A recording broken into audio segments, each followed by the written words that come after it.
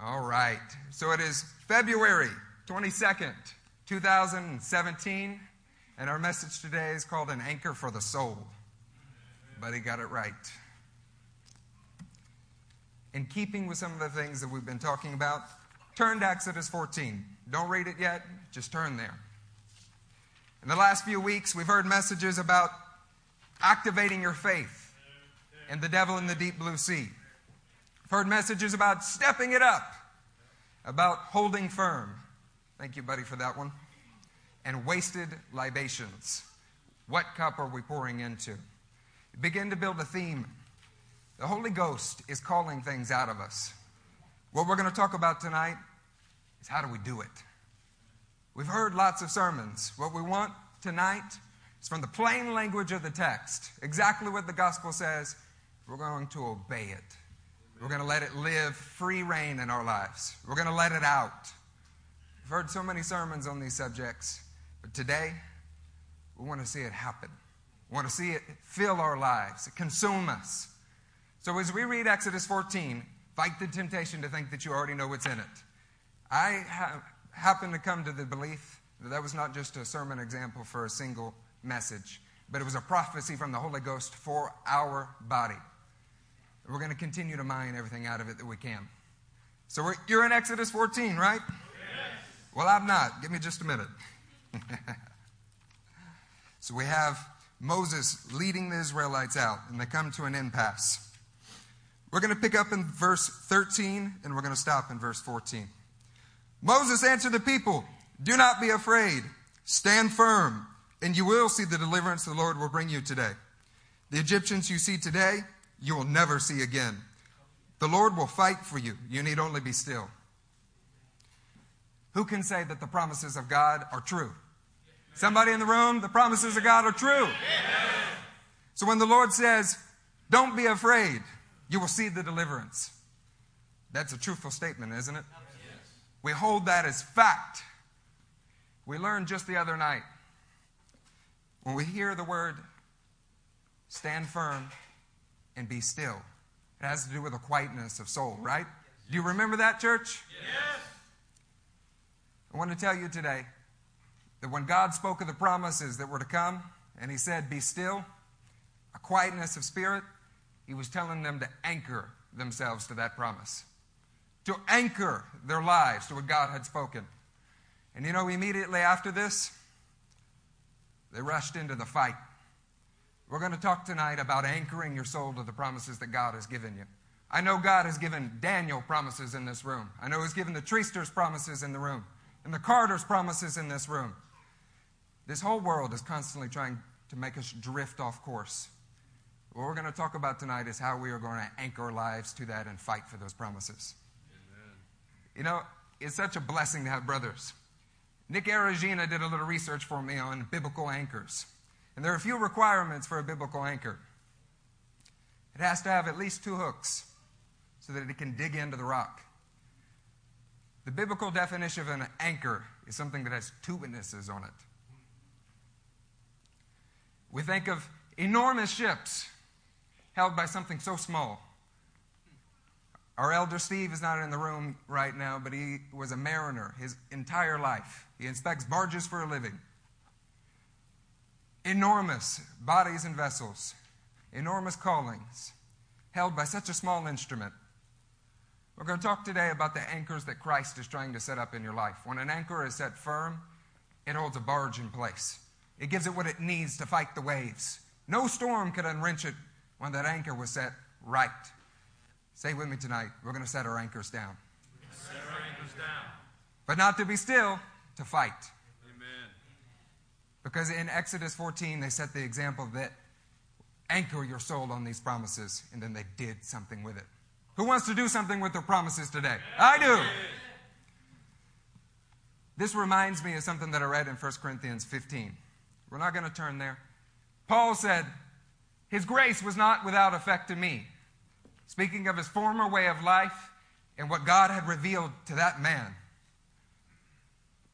"No, I work harder than all the other apostles." Something of the Holy Ghost has been ingraining that God-given grace in a way that is immovable, that men set their anchors on it and fight. The apostle to the Gentiles that helped bring what we carry around as sacred to the whole world. And from there it spread and made it as far as us. We have Moses, we have Paul, we have so many men setting their anchors down on something. We'll talk today about each of those applications. I'm going to tell you that the grace of God is not something just to be out in the distance or conceptualized. It's to be rooted and anchored in our souls so that we know how to fight. Let's keep going. Amen. So we're going to turn from Exodus to Joshua 14. I have a particular affection for Joshua. Specifically the story about Caleb. Can I get an amen from the Browns household? I want to brag on Caleb and Susanna for a minute. They've been in the church a month now. Is that right? About a month? There has not been a single evening that I've missed that Caleb and Susanna were not in the fellowship, studying the Word, giving accurate scriptures, and in the flow of the Spirit being discipled on a regular basis. And you know what? Their lives will be blessed by it. Amen. It's almost as if they got here with the intention of anchoring some things in their souls. And they're fighting for the calling that God has given them. I know the men in this room. I know your lives and your households. Each of you are destined for good works, good service. But something has to be done for us to reach that. You in Joshua 14? Yes. We're going to pick up in the 6th verse. Now the men of Judah approached Joshua at Gilgal, and Caleb, son of Jephunneh the Kizite, said to him, "You know what the Lord said to Moses, the man of God, at Kadesh Barnea, about you and me. I was 40 years old when Moses, the servant of the Lord, sent me from Kadesh Barnea to explore the land. And I brought him back a report according to my convictions. But my brothers, who went up with me, made the hearts of the people melt with fear. I, however, followed the Lord my God wholeheartedly." It goes on and it says that Moses swore to him that he would receive that promised land. Something about what God had promised him and spoken through Moses got so down into his soul that he waited 40 years. How quickly do we get discouraged? God has given some of us visions in this room of ministry to take place in the future. It was about 12 years before LCM had a sizable crowd that could be even considered a handful. It was 40 years before he began to take the promise that God had for him. Something about what was spoken to him got rooted in his soul. Say it with me tonight. The promises of God have got to be anchored. The promises of God have to be anchored. Let's be honest with ourselves for a minute. Do we get discouraged after a year or two of not seeing something we felt like God promised us? You can answer me. A month or two? Week or two? Even a bad day? The promises of God are meant to last a lifetime. Whether it be 40 years, when it is ingrained in your soul rightly, it cannot be moved. It cannot be taken from you. The man who has the promises of God inside of his soul in a way that is anchored to Christ, he's ready to fight. We're going to keep reading in this passage. We'll see what Caleb does with it. But something in that man's spirit was special. I want to serve the Lord God wholeheartedly. Amen. I want his promises to be anchored in my soul. Amen. In Joshua 14, we're going to move down to the 11th verse. I am still as strong today as the day Moses sent me out. I'm just as vigorous to go out to battle now as I was then. Now give me that hill country that the Lord promised me today. You yourself heard then that the Anakites were there, and their cities were large and fortified. But the Lord helping me, I will drive them out just as he has said. Man, there's something about that heart that is courageous. Is anybody in the room admire that kind of heart? Yes. What do we have to do to get a hold of it? The man went 40 years in a desert, and he was still just as vigorous. You know that his body had to have been tired. You know that had to have taken a toll on him. And yet something about the immovable Spirit of God in his life that he had anchored himself to meant he was still ready to fight for it. Who in the room wants to be ready to fight for what God is giving you? Amen. When the Scripture says something, it has to become immovable. It has to be an anchor. Do we all agree with that? Yes. So we'll move on and go to some other passages. But when the Spirit, Ephesians tells us that we must pray in the Spirit on all occasions. So when we think about things that are immovable, anchors for our soul, that means that there is no application where we do not pray in the Spirit. Not street ministry, not time at work. There is no place. Not when it makes your Baptist friends uncomfortable. We go after it because it is the anchor for our life. When God says in Acts 2:42 that they met together every day, learning the apostles' teachings, breaking bread and prayer, and God has told you to be discipled here, that has got to become an immovable standard. If we're missing 2-3 nights at a week and yet professing with our mouths that I'm here to be discipled, we have to take sober recognition. What I want to do tonight is reiterate some of the things that have already been spoken. If I'm being honest, I don't think I have anything new. But the plain language of the text and the veracity which it holds in our lives has got to be addressed. When we take this in to the point where it becomes an anchor in our lives will look like the apostles. Amen. We will see the Spirit break out on occasions when we are praying in the Spirit on all occasions. When we let it become an anchor for our soul and we are ready to fight, it is an amazing thing. I mentioned that ship that is being held by an anchor. It is so important that we place the anchor where Christ has said, and that it digs in the bedrock of Christ.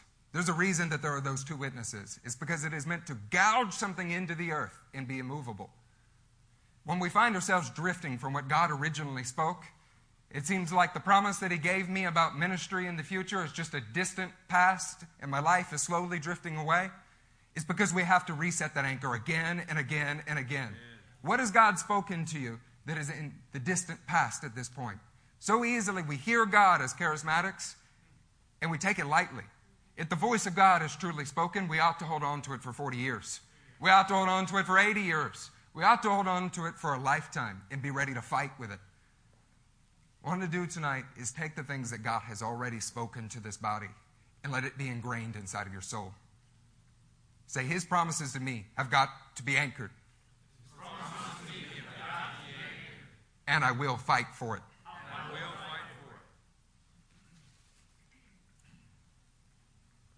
One negative thing about being in a church that is so word-filled is our own hearts have a tendency to want to hear it, absorb the knowledge, but it never be deeply rooted.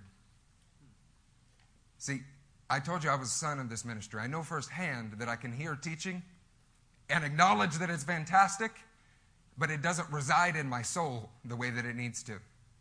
The consistent testimony from men that I admire that have left our body is that they wish they had taken the discipleship more seriously, that it had been ingrained in their soul to the point where it came out when they were there.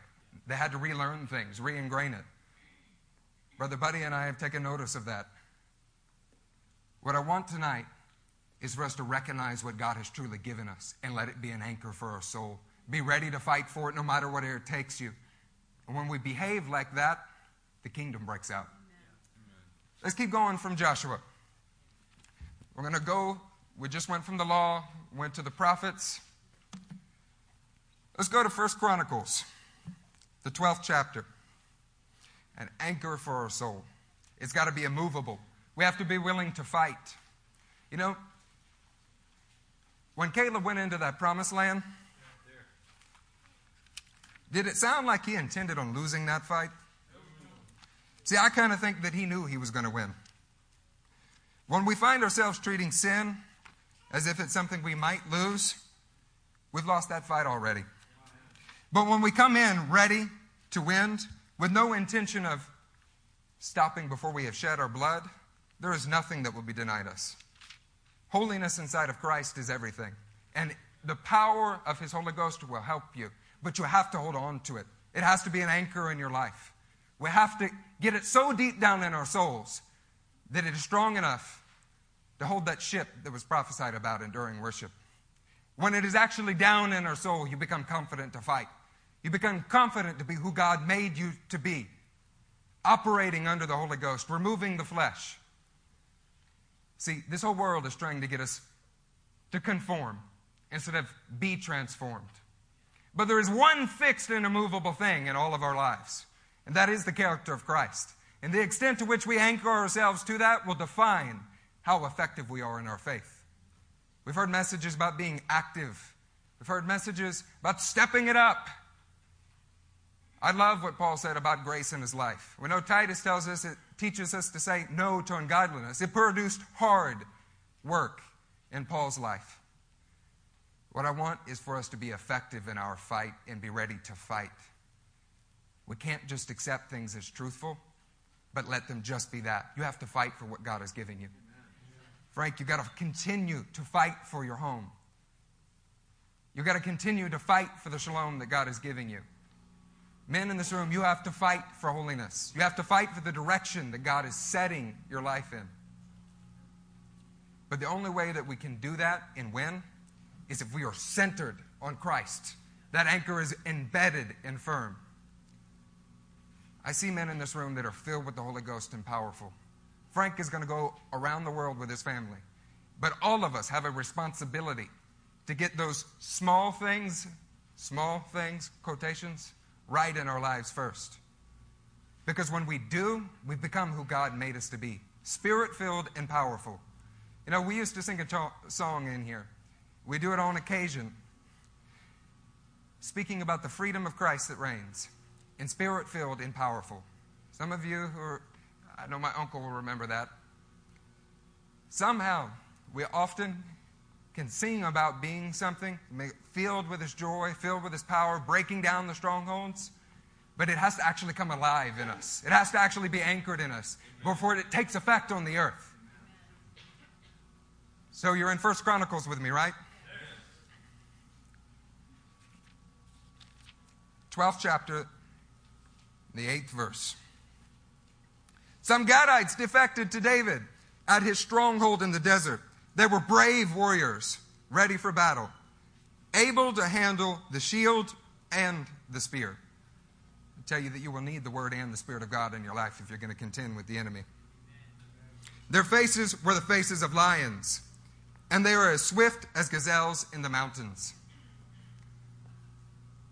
I tell you that men of God who know who they are called to be, know their authority in Christ and have set an anchor on it that they will not yield. You're like lions amongst men. 1 Peter tells us that the devil is like a roaring lion, not that he is. When Daniel was thrown into that hole, they found out there was more than one lion in there. Daniel himself was not touched by them because God had put something inside of him that was different. And the converse is true too. When a man chooses not to take hold of what God has given him, he chooses not to fight for it, he doesn't anchor his soul, we become food for lions. Sometime in your own personal reading, read 2 Kings 17. You will find out about men who did not anchor their souls to Christ and fight for what was right. They became food for lions. And God sent a priest to help them. He used that king of Assyria. What I want tonight is for us to not be picked off by lions, but become lions. The scripture says that we serve the Lion of Judah. He laid down his life as a lamb for us. What lions will do is pick off those who are straggling, those who are overwhelmed by sin. What we have to do in response to that is anchor yourself to the center. I've had the fortunate opportunity of spending some time with Elder Baj. Elder Baj has been studying inside of Isaiah and how the Israelites ran to Egypt instead of staying under the covering that God had called them to. Let me set you at liberty. If God hasn't spoken and said you're called to be here, none of us are trying to hold you. We're not trying to build the Compaq Center here. We never have been, not since 2001. But if God has spoken that you are called to be here, it's time to set an anchor. It's time to set an anchor and fight to be all the way in. We can't stay halfway in and thinking that we're going to get what we need. We can't constantly be contemplating leaving and thinking we're going to get what we need. We need to anchor our lives to it, commit to it, and fight for what God is giving us. I tell you, those Israelites found deliverance when they turned to the Lord, not when they turned to Egypt. When we are constantly searching for some other path because we don't like the bedrock of Christ that He has given us, we will never be effective in our faith. But when we set our anchors on what He has spoken to us in this room, man, nothing can sway you. No storm will turn you over. The charter that God has set your life on is unstoppable. It becomes more like a freight train.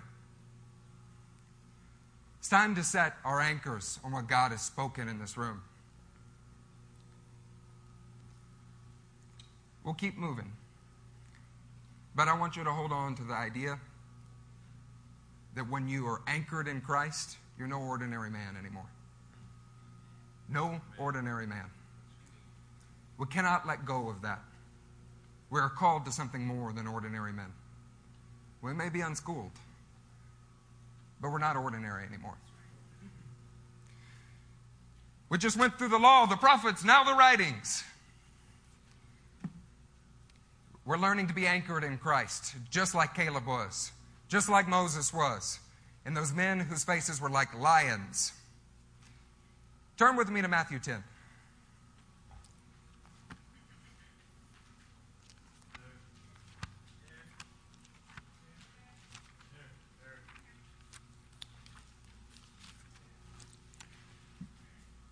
We're going to start in Matthew 10, around the 7th verse.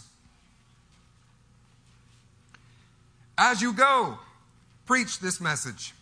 The kingdom of heaven is near. Heal the sick, raise the dead, cleanse those who have leprosy, drive out demons. Freely you have received, freely give.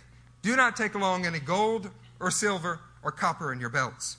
Take no bag for the journey, or extra tunic, or sandals, or a staff, for the worker is worth his keep. We have a direct imperative here. The plain language of the text says, as you go, heal the sick, raise the dead, cleanse those who have leprosy, drive out demons, freely you have received, freely give. When we truly begin to anchor ourselves on what the Word of God says, we expect it to happen.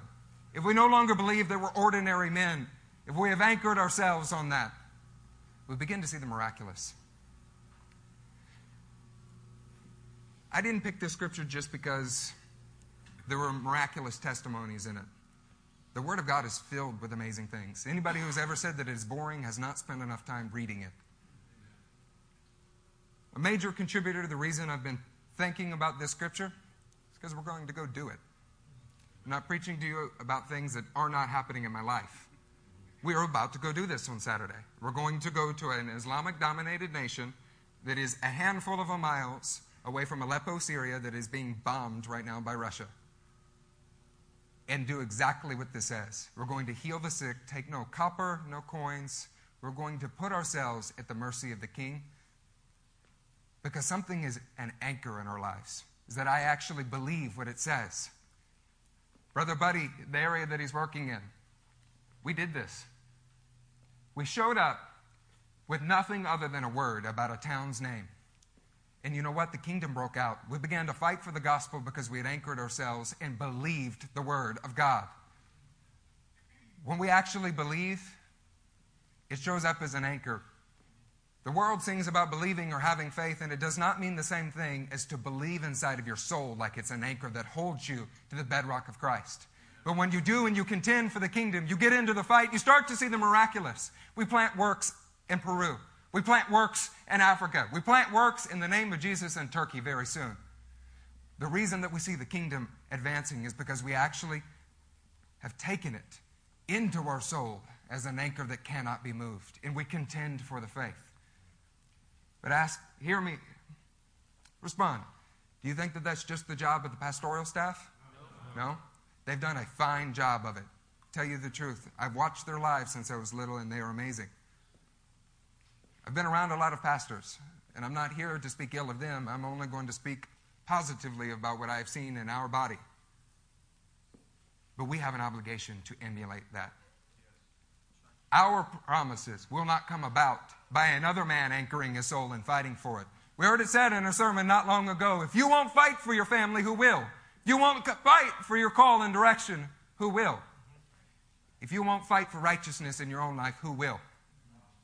If you won't fight for the kingdom of God to be advanced in your own children's lives, Brother Jorge back there has got an amazing little son, but he's going to have to anchor his soul and show him how to fight for the kingdom.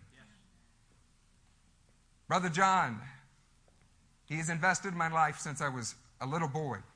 Brother John is destined to do ministry overseas. His life will be spent in the work of the King. But a little bit like Caleb, when we are having to deal with the day-to-day desert, it's very easy for us to get caught up in what's going on and let our anchor drift. But I'm watching that man with resolve point his face towards God is calling him. I want to let it be a reminder today. Go address what the Lord has originally spoken to you, what he originally actually said, and set your anchor there. Not where you feel like it might be leading you, not where it has drifted over the last few weeks. What God actually told you, and do that before you keep on crying out. Amen. God did not answer Moses' cry. He told him to move on. Why are you crying out? It would save the pastoral staff a lot of counseling time if you did that, I promise. If we remind ourselves of what God has actually spoken and we do that, before we get distracted with everything else in the world, our fight will be effective. So if God has told you to move closer, it's time to move. If he's told you to be there, like they said in Acts 2:42, it's time to do it. Because when we anchor ourselves in what God has actually said and we are fighting for the kingdom, it's effective. And if we do it any other way, you're trapped between Pharaoh and the deep blue Red Sea, and nobody is going to save you. God waited for them to do what he said. He didn't come pluck them out of that situation. He requires that we listen to him and he will deliver you through trouble. Amen. Not that we disobey him and then shout out our hands, please, Lord, save me. You're saved through your obedience to him. We know that faith in Christ is what saves a man. But if you're unwilling to act on that faith, it is practically useless. These are things that we know as a church. I've shouted and cheered and said amen so many times on those subjects. But until we actually anchor it in our own personal lives and fight for it, it will be of no effect in us. It'll be effectless. I'm watching Brother Daniel struggle. He has heard from God that he is going to stay in a job. So he's planting his anchor. And he is fighting for what God is showing him. And you know, I'm watching the Lord provide for him again and again and again. What in your life are you looking for a way out when God is saying drop anchor? He's saying take up your fight. We're not talking about being immobile. We're talking about being bound to the bedrock of Christ. What in your life are you trying to wiggle out of? And God is saying, drop anchor on what I said, not what you think, not what you feel or would prefer, but on what I am telling you.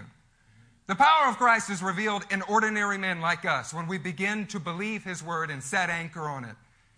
Those apostles, they fought for what the King of Kings was giving them. We're going to read just a little bit more out of Matthew, but then we're going to turn to the Acts of the Saints. Turn to 9, or look at 9 and 10.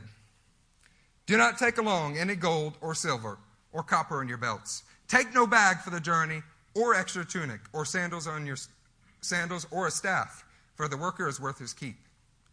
Hold that in your mind for a moment. Let's turn to Acts, the 3rd chapter.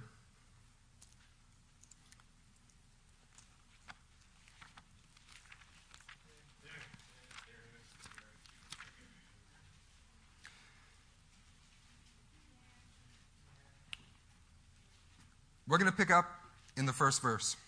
One day, Peter and John were going up to the temple at the time of prayer at 3 p.m. So in their daily life, they were heading towards the temple, something that they did on a regular basis. Think of your own daily life for a moment.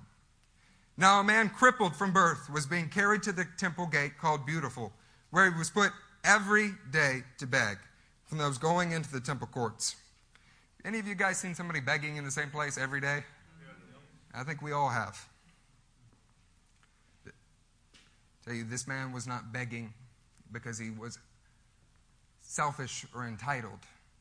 He was actually crippled, and he was sitting before the temple gates where they preached about giving alms to the poor. When he saw Peter and John about to enter, he asked them for money. But what did Peter do? Before you jump to what you know the scripture already says, when somebody asks you for money, what do? What immediately comes into your mind? You look away, maybe you throw some change in the plate. What if God is asking you to have a piercing gaze? What if God is asking you to anchor your deeds upon what His Word has spoken? We've already been told to heal the sick as we go, to raise the dead, to cleanse lepers. Peter looked straight at him, as did John. Then Peter said, "Look at us." So the man gave them his attention, expecting to get something from them. Then Peter said, "Silver or gold I do not have, but what I have I give you. In the name of Jesus Christ of Nazareth, walk." Taking him by the right hand, he helped him up, and instantly the man's feet and ankles became strong. They took no silver or gold. They anchored their lives upon the Word. And you know what? The power of God showed up when they fought for it. It didn't stay just as some scripture on the screen. It showed up in their life. And the same thing can happen in this room. We don't have to just read about the Word and think of it as a long time ago, this is how it used to work. In your own daily life, on your way to the temple, on your way to work, you can see people filled with the Holy Ghost. Amen. You can see people set free from sin. We are by no means obligated to live an ordinary life for lions amongst men at this point. When we take our stand, when we have anchored ourselves in what God actually says and we're fighting for it. Every time I get the opportunity, I come hang out in the shop. And you know what? There is never a day that goes by where there is not witnessing. There's often healings. And I love those men desperately. There is nothing different about them than anyone else in this room. Nothing, not in and of themselves. It's because they have dropped anchor on what the Word says and they expect to see this every day. So you know what? They do. Amen. They do. That's why many of you go by and hang out there. It's time for us to take resolve of what God has spoken to our lives, what His Word says, drop anchor on it, and fight for it. Because we need to see the miraculous. We need to see the promises of God fulfilled, and we cannot be discouraged so quickly and fall into the traps of sin. Our church is set on a charter, and we need to drop anchor on what God has spoken so that we actually reach where we are supposed to go, and we don't go astray. Could you put Acts 4:13 on the screen for me? Those of you who know me well know that this has been a favorite passage of mine. When they saw the courage of Peter and John and realized that they were unschooled, ordinary men, they were astonished and they took note that these men had been with Jesus. I tell you, well, we make a serious mistake when we think that I do not have what I need. The key to this is believing what God said, dropping anchor on it, and fighting. Because these men were unschooled, ordinary. We know from the Gospels that they were fishermen. And yet, the religious world of their time was astonished. Don't tell me you're outmanned. Don't tell me you're outgunned. What God has given you is sufficient. Say it with me, church. What God has given me is sufficient. What God has given me is sufficient. What God has given me is sufficient. But I must drop anchor on it. We have to. And then we have to begin to fight for it. No man in this room has been given less than what he needs to succeed. No woman, no family. You're all equally endowed with Christ. You just need to believe and act on it. Anchor and fight. Anchor and fight. We can't drift from it. But when we do what the Word of God says, I promise you it will astonish the nations. We've seen it again and again, and it's time for us to see a new round of it in our body. We're going to continue to send out our best over and over and over again. And the church of God depends upon men stepping up, about holding firm, about activating their faith. But the way you do that is you set your anchors on what God has spoken and you fight for it. There is no place for apathy in the kingdom of God. There is no place for cowardice in the kingdom of God. Either get in the fight or get out. Lukewarm gets spit out. That's just the truth. There may be some who wish to comfort you in that. Say, well, you have a little bit of Christ and it's a good thing. I tell you, get in or get out, because the Holy Ghost is not pleased with lukewarmness.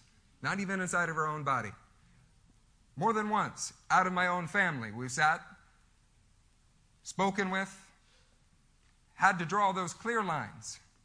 Deuteronomy 13 sets a clear expectation. Those who have not anchored their lives to what God originally spoken and accept a false doctrine, there is no hope for that.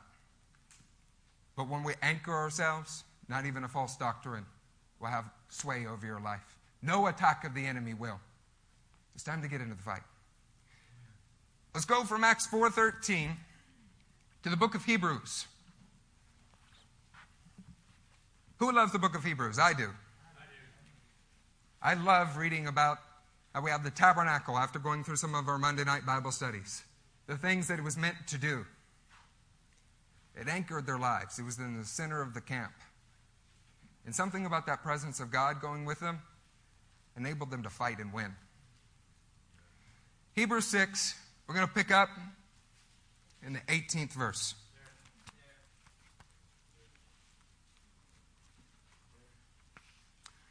God did this so that by two unchangeable things in which it is impossible for God to lie, we who have fled to take hold of the hope offered to us may be greatly encouraged. We have this hope as an anchor for the soul, firm and secure, and enters behind the inner sanctuary, behind the curtain. When Jesus, who went before us, has entered on our behalf, he's become a high priest forever in the order of Melchizedek. Man, when we hear about those two unchangeable things, it reminds me of that anchor for the soul. Two things. God promised, and he does not lie.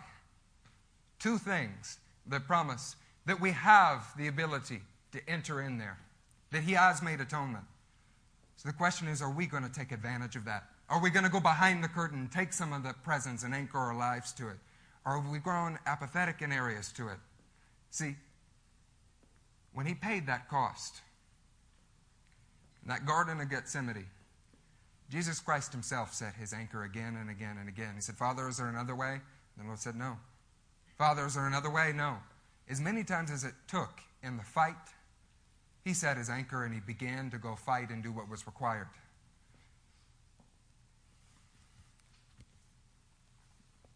Do you fight and do it once and then want to reward yourself by stopping?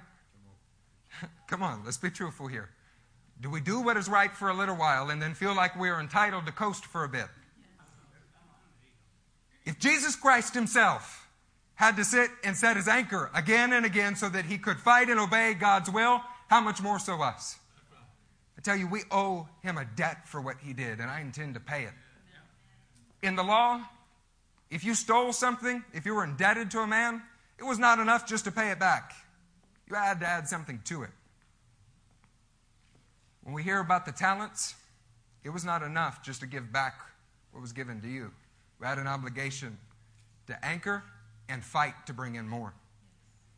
Our lives are not our own anymore. We have a return to give to the King, and nothing less will be accepted. So set your anchor again. Take deep thought about your life. What has God spoken to me? And am I holding firm to it? Is my anchor set in the center of what God spoke? And if so, get into the fight. Don't let your family fall to the wayside. Don't let your own holiness fall to the wayside. Don't let the call of God on your life fall to the wayside. Passivity will never do anything. We can sit our entire lives inside of church, learning more and more details, but be ineffective in our faith if we don't do this. But when we do this, we can accomplish all through Christ. Let's turn to Hebrews 11.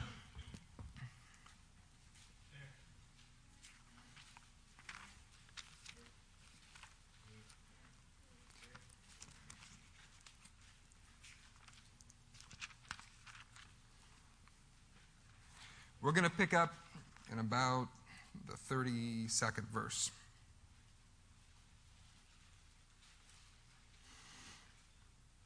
And what more shall I say? I do not have time to tell about Gideon, Barak, Samson, Jephthah, David, Samuel, and the prophets, who through faith conquered kingdoms and administered justice and gained what was promised, who shut the mouths of lions, gained what was promised. The mouths of lions quenched the fury of the flames and escaped the edge of the sword, whose weakness was turned to strength, who became powerful and valor and routed foreign armies. We'll pause here for just a minute. This is what many would call the Faith Hall of Fame. The men who have gone before us. Think about each one of their lives. The ones who were just mentioned. Did they not become lions amongst men when they shut the mouths of lions? Was the fire of God not burning in them if the flames were quenched? Were they not anchored on what God has promised if they laid down their lives in the pursuit of it? And it says that they had not even gained it in their death. In Jesus Christ, they received that. They say, who became powerful in battle, routed foreign armies, who through faith conquered kingdoms. They gained what was promised. Later on in the 39th verse, it says, these were all commended for their faith, and yet none of them received what was promised. How are both of those things true? They did the will of God in their generation. They were so anchored to that promise and fought through it their entire life that they accomplished His will. But when Hebrews in the same chapter says they did not receive it, something about Jesus Christ's life was meant to be imparted to us, that these men fought their entire lives for. They saw the resurrection of the dead. They saw miraculous things happen. They saw the kingdom breaking out like we see in Matthew 10. And yet there was something that was not given to them. And who has it been given to? Us. We stand in a church filled with Spirit-filled believers. These men that we're reading about, I believe that they had the Spirit. And there is something different since Pentecost. We are a room filled with Spirit-filled men. Hear me, if they did this, what cannot be accomplished in our lives? If they did this, we read about William Carey, men who were not baptized in the Holy Ghost, and yet they brought the gospel all over India. What can a room full of Spirit-filled and powerful believers do? What can a room full of people whose lives are so anchored to Christ that they cannot be moved, who are willing to fight for it at any cost? If they saw the miraculous, how much more so in our own lives? These men were an example for us. I intend on living it out. Do you intend on living it out with me? Yes. Say, I want to see it. I want to see it. We've gained what they fought for, the dwelling of God to be with men, for the Spirit to be poured out. Let's go from here to Revelation 6:9. We'll see the very end goal.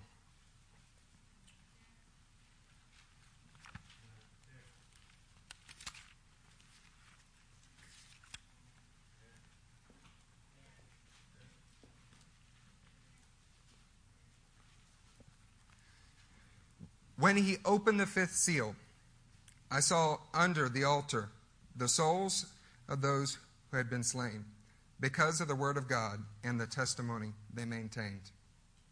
They called out in a loud voice, "How long, sovereign Lord, holy and true, until you judge the inhabitants of the earth and avenge our blood?" Then each of them was given a white robe, and they were told to wait a little longer. These souls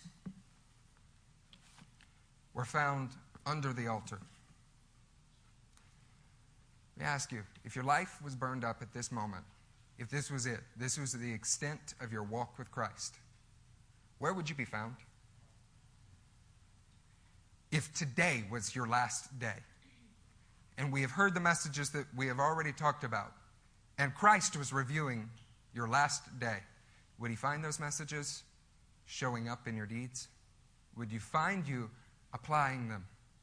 See, these saints were so anchored to the presence of God that in their death they were found at the altar. They were so attached to it that even in their death they could not be separated from it. And you know what? They were clothed in white for their fight for the kingdom.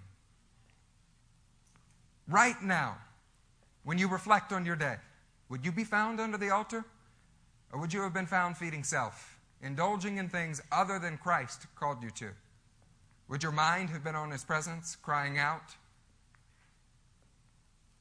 Each and every day, we have an obligation to be so bound tightly to him that we cannot be moved, we cannot be separated. There is no day where you're allowed to walk outside of the presence of God. The fact that we say it that way Should not be.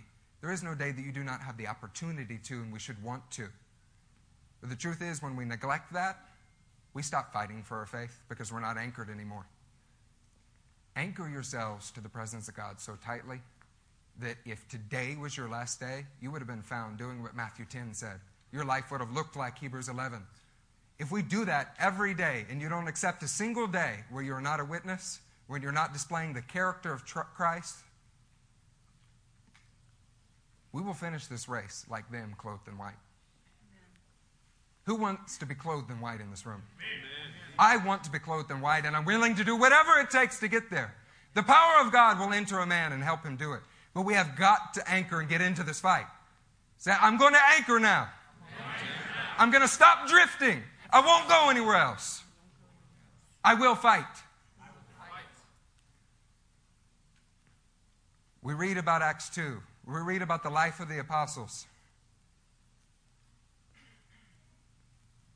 If this week was your last week, would you have been found a disciple? Or would you have been found someone who was on the outer courts thinking about it? If this week were your last week, would you have been found to have been obedient to the call of God to come close when He said move, when He said stop being far away, or not? I'm not threatening you, telling you might die in a car wreck on the way home. I'm telling you, Jesus Christ is worth you fighting for. He's worth you anchoring on what He promised, what He's told you to do already. It's time to stop crying out and rush into that fight. We've got to become eager for it. We've got to get in the mood where we want to win, where we're not looking at fighting only when we have to, but because we want to please our King, because we're ready to do anything it takes, and our lives will be found right beneath that altar. We know what Revelation 12:11 says. They overcame by the blood of the Lamb and the word of their testimony. Something about that blood was so anchored in their life that they could not be separated from it. And the word of their testimony acted like a fighting sword everywhere that they went and penetrated men's hearts. They finished their lives that way. In Revelation 14, the 13th verse, we hear about men whose deeds echoed into eternity. How do you finish your life with your deeds being precious to Christ? The only way that that can be done is if what He has spoken to you now is so anchored that you cannot be moved in it. Too many men finish in compromise when they should be finishing strong. These men have set a fine example, but we have seen different in our lifetimes. Today, we're going to do it differently. Say, if the gospel is about more than me. It's about more than me. Think of your children. Think of the men that you should be a witness to. Now say it with me, it starts with me. See, we may be frustrated about circumstances around us. We don't like what we're seeing in our home. We don't like what we're seeing around us. We don't feel like the gospel is breaking out. But it starts somewhere. It starts with us as men anchoring our lives to Christ and fighting for it. Who's a husband in this room? Who wants to be a husband in this room at some point? Your whole life long, you will have to remember that it starts with me, and anytime you see something else, you need to go back to your heart and anchor it to Christ. And then you fight for what is righteous. But if you are not truly anchored to Christ and you're double-minded and you're floating around, your fight will always be ineffective. But when we are fighting for Christ and we know we are standing on His bedrock, we find victory every single time. Amen. Go with me to the book of James.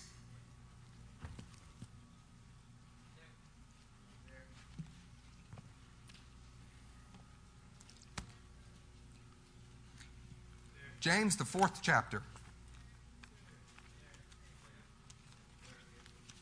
You're all very fast. I'm getting there. Anchor your soul and fight. What causes fights and quarrels amongst you? Don't they come from your desires that battle within you? You want something, but you don't get it. You kill and covet, but you cannot have what you want. You quarrel and fight you do not have because you do not ask God.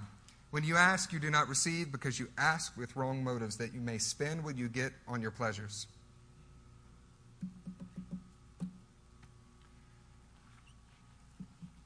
Do you view yourself as a man who has something from Christ and you're anchored to it and fighting for it? Or do you constantly feel like you're grasping for something that isn't there? See, when we are more motivated by how men perceive us than what we should be asking the Father for, we find our cup running dry every time. But when we pour ourselves out to Christ in complete, unbarred, every way, every aspect of our life, we find that He gives us what we ask for. He fills our soul. When we hear about wasted libations, it's easy to hear that word and then the next week, waste your libations. Waste what God has put inside of you that is precious. Say it with me. God has given me something precious. It is precious. So where are we pouring it into? Are we asking God for things that are not to be poured back into His cup and His glory? It's time to anchor ourselves to the fact that our lives are not about us anymore. It's time to fight for the glory of our King. I want to bring glory to the King. Do you want to bring glory to the King tonight? Yes. So where can you pour out today? Where can you pour out tomorrow? Where can you pick up your anchor from your own selfishness and place it back into the cup of Christ? Where can you fight to bring Him glory? It's time to take your stand and fight for it. We have to anchor to the right things. We find ourselves anchored to all kinds of things that we have a wicked attachment to. But there's only one bedrock of Christ. It's time to ask God for the opportunity to pour into His cup. So we think about James. James in 1 John has some of the most frank statements in all of the Word, and I love it. It cuts through the fig leaves that we want to raise. We just read in the book of James. Why don't you turn back to Exodus 14? I'm going to tell you, we don't need to put it on the screen, that 2 Timothy tells us we're supposed to be filled with something. We're supposed to have something. But it is not a spirit of fear. It is a spirit of power and self-control. Either we are anchored to what Christ gave us, that powerful spirit that is living, active, and moving, or we're anchored to something else, and the fruit of our life will show it. So if the kingdom is not breaking out, there is something wrong. But when it is, it's a testimony that God is with you because you're pouring back into His cup. We started in Exodus 14, and we're going to close in Exodus 14. This evening, we've had things prepared. I'm choosing not to turn to any Strong's numbers. We're not going to give you paleo tonight. We're not going to take any of the slides out. I want to focus on the fact that the simple, plain language of the text must be rooted inside of our soul. I love the scholarship that we have at our church. But if information becomes a substitute for actual obedience and that holding to what He actually spoke, our fight is ineffective. What has God spoken to you now that you must recenter on? There is not a man in this room that God has not promised something to. And we know His promises are sure. Drop your anchor where it should be. Dig it in and get ready to fight. Let's see how Exodus 14 finishes.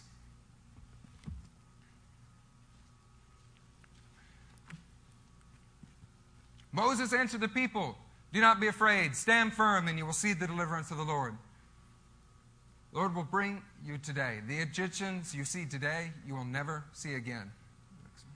The Lord will fight for you. You need only drop your anchor." Then the Lord said to Moses, "Why are you crying out to me? Tell the Israelites to move on. Raise your staff. Stretch out your hand over the sea to divide the water so the Israelites can go through the sea on dry ground." So I'm going to take a minute. I just fell. We've had issues with guitars in the middle of worship. We've had misquoted scriptures. I just fell in the middle of a sermon. But please, for the sake of Christ, what is He calling you to fight for right now? He raised up His staff.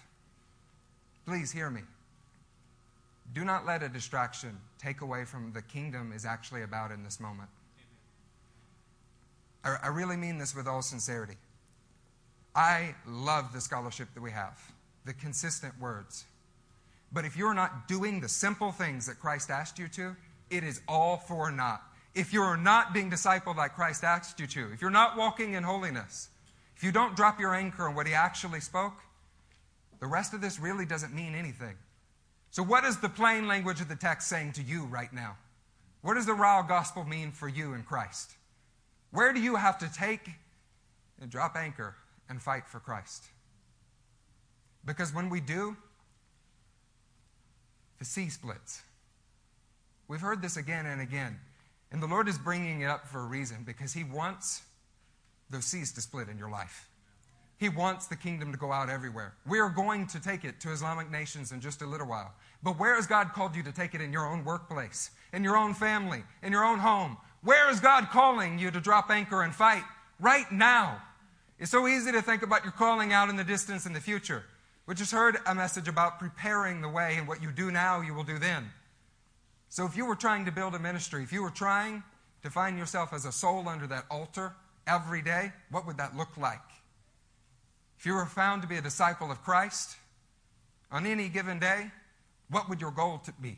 If you wanted him to find you as a disciple of Christ, where do you need to drop anchor? I think some of us need to reconsider things that he's already spoken to us. It's time to drop anchor on what he said and not hold back any longer because of an excuse. This doesn't work well for the kids. It's too late. We were tired this week. Either Christ has said it or he has not. Pastor Matthew is going to pray. And we're going to go in whatever direction in the service he thinks is fit. I will not see you for a while. And this church is my family. But hear me. Take into close consideration. What has Christ spoken? Is it truly anchored in your life in a way that would never be moved, even if all of your friends and family left you? Even if you weren't in a church that was supporting you, that could not be removed from you. It's that deep. And you're ready to fight for, and you are fighting for it.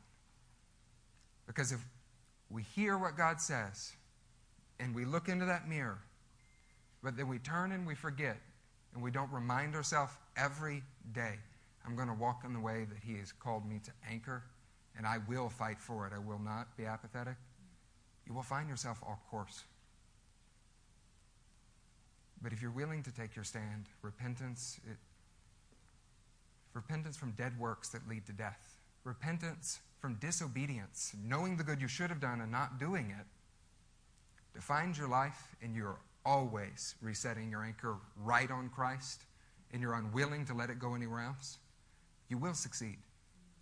Nothing will hold you back. I want my family to make it. I have stood since I was little and watched men that I count as family. I say Pastor Matt. To me, he's Uncle Matt. Fall away, who had the same spirit and the same power, but their anchors drifted. Men who were more talented and more capable than many in the room, but that talent became something they relied upon. That call of God became something they relied upon, and they stopped truly anchoring to him. I do not want that for any one of you. And if we lost our lives in Turkey, that would be the one thing I would want to remind you of, is that if you anchor and hold fast to him, 40 years makes no difference. 80 years makes no difference. The adversity makes no difference. No trial can hold you back. And that you must center your life right there. So take that into sober account. Is anything else, any amount of pride, any amount of difficulty really worth it in that moment? Because this is what sets your charter for the rest of your life. And our church is going to continue to grow and spread out. But will you go with it? Step up into what Christ has given you now. Plant your anchor and contend with the waves. Fight with them. And you will succeed.